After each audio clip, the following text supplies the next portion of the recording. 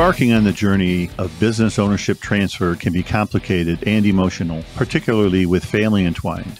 Join me, Vincent Mastrovito, owner of Prometheus Partners, in Finishing Touches, the podcast that genuinely understands your challenges and aims to equip you with invaluable tips for a smooth business succession. By the end of each episode, you'll feel more confident and ready to guide your business into the next phase. Enjoy the podcast. Welcome to another insightful episode of Finishing Touches, the podcast dedicated to growing your business and toward a successful exit, or grow your business to make it easier to run. I'm your host, Vincent Mastrovito, and I am thrilled to have you with us today as we delve into a crucial aspect of business planning, owner dependency, and transferable value. As a business owner, you may already know or be wondering about the level of dependency your business has on your decision-making and your presence. In this episode, we unravel the intricacies of business owner dependency and explore why understanding and mitigating this factor is essential for a seamless transition. We'll uncover some of the concepts of transferable value, the key to ensuring that your business can thrive beyond your direct involvement. Join me as we explore actionable strategies to enhance the transferable value of your business, making it an attractive prospect for potential buyers or any successor. So let's go ahead and get this thing kicked off. And let's talk a little bit, start off by just talking a little bit about what is owner dependency. And so I think I've talked about this before with some other speakers or guests that we have had with us on this podcast. And so there's really how much of the business depends upon you, the owner. Let's just start right there.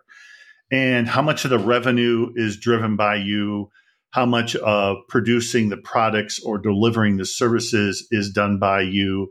And then how much of the accounting is really done by you? There was a study a while back, a few years ago, that I dug up that had about 84% of privately held businesses in the United States were dependent upon the owner for the manufacturing or the delivering of the services or products, the accounting of the business, and just the everyday operations within the business. And so that's a pretty dependable business. And whether or not you're cash flowing at a high volume or not, if that is not transferable to another owner, whether that is your children, a key person that is in your business, or somebody outside the business, like a strategic buyer, a private equity, or someone else, it doesn't really matter. Is like the value of your business is going to be diminished quite a bit because they have no way to get that ROI on your business. So let me talk about 10 key categories that we focus on here at Prometheus Partners when we're taking a look at owner dependency and trying to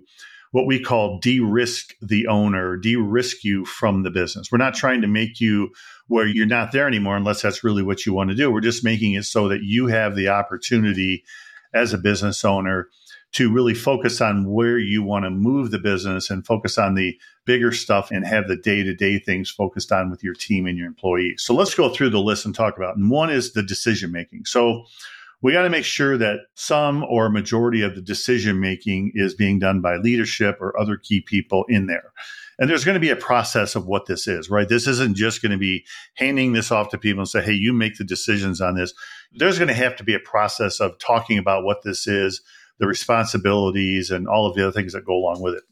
Training. Who's going to train new people coming into the business? You can't do everything. You can't sell. You can't do the accounting. You can't train, plus manufacture or deliver the services. So somewhere along the line, somebody else needs to be training, whether that's someone you have internally or there's a number of resources that you have built from the outside that they can go and get, let's say, even some of the training, and they can come back and then you're doing pieces of it, or some of the other people can pick up where the outside resources don't do that. Then you have your roles and responsibilities, processes and procedures. These are the things we're talking about. What are they supposed to do? Where are they going? Who should be doing what? What are those metrics when they take a look at those? Operational management is another one. How are you handling that? Knowledge management. Where are you putting all your knowledge? So all the things that you know, all the things you've done over time, other than inside your brain, inside where you're at and you have it in your personal computer, how are you getting that out? Where is it stored so people can reference it over a period of time to get up to speed a lot faster? customer relations, right? If you're gone or you're no longer there, how are they going to be able to manage those relationships if they've never had that opportunity to be able to do that in the past, right? Quality management, that's very, very important.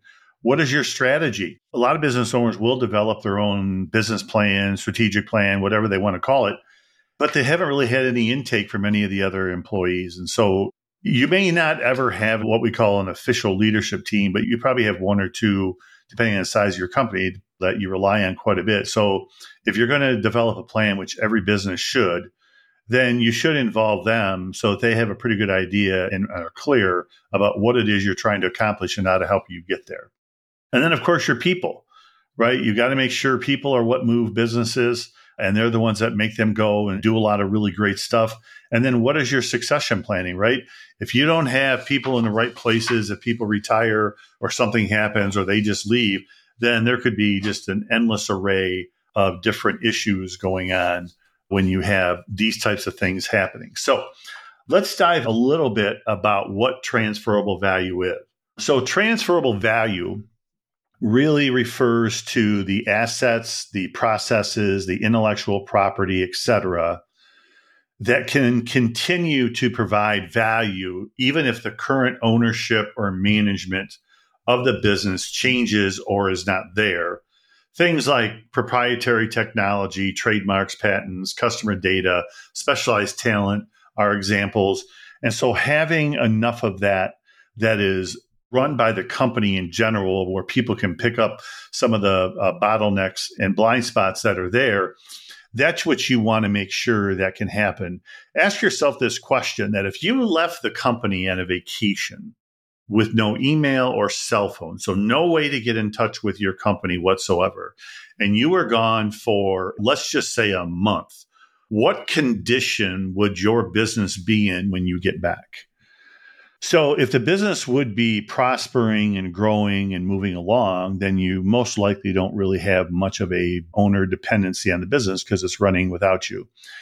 If you kind of answered that question in your mind to say, wow, we would really be in a jam, we'd have a tough time, I'd be cleaning up for probably the next 60 to 90 days minimum just to get back to breathing, then you probably have a pretty significant owner dependency on a number of things. Doesn't mean that it's all of them. It just means that there's some owner dependency on some of them. So I haven't seen a company that at this particular point that has so much entrenched owner dependency that it's not easily transferred to other people. It's really more about what's the strategy to move these things that we need to move away from the owner, and who do we actually move them to, and what does that look like as we kind of move forward. And so as you're looking at your business, those are the things that you really, really want to take a look at so that you're able to really understand, how do I focus on moving this business to the next phase? And you may be doing a business, whether you're doing 3 million, 30 million, or 300 million, you may be saying, look, we want to get our revenues up another 10 or 15 or 20% over a period of time. We want to certainly make sure our gross and net profits are up. You want to make sure, things like your free cash flow and other metrics are going to be higher. So how do we do this? And one person just can't handle that all. And that's why you need your employees, your leadership, your advisors in some cases, your CPA, attorney, other people that can really help you in some of these areas that can really move things along and help you inside of the business to make things a little bit easier as you move through. So let's just kind of move through about what does and what is the significance of transferable value. So the significance of transferable value will make a business much more attractive to a potential buyer or an investor or your family if it is a generational transfer, when the current owners are looking to transition out. And let's face it, business owners, at some point, you are going to transfer out.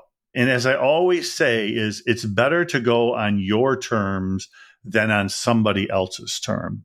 And so, yeah, this is a little bit of work. You got to invest some time and whatnot, and it could be some monetary investment. But what you really want to try to do, the sooner you can do this, then the better off you'll be, because it'll be smaller chunks over a period of time. And you're going to find yourself much less stressed out on a day-to-day basis.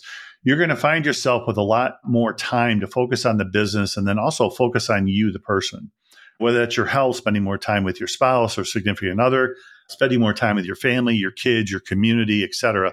These things are extremely important as you try to move this business to an eventual transition so that when you decide that you're ready to go, it's ready to go, right?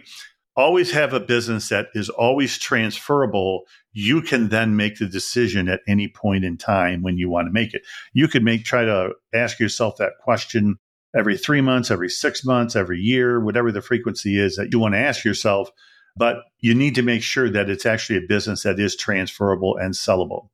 So another value of de-risking you or making the business non-dependent on you, the owner, is it minimizes the disruption, the risk. It retains value between owners.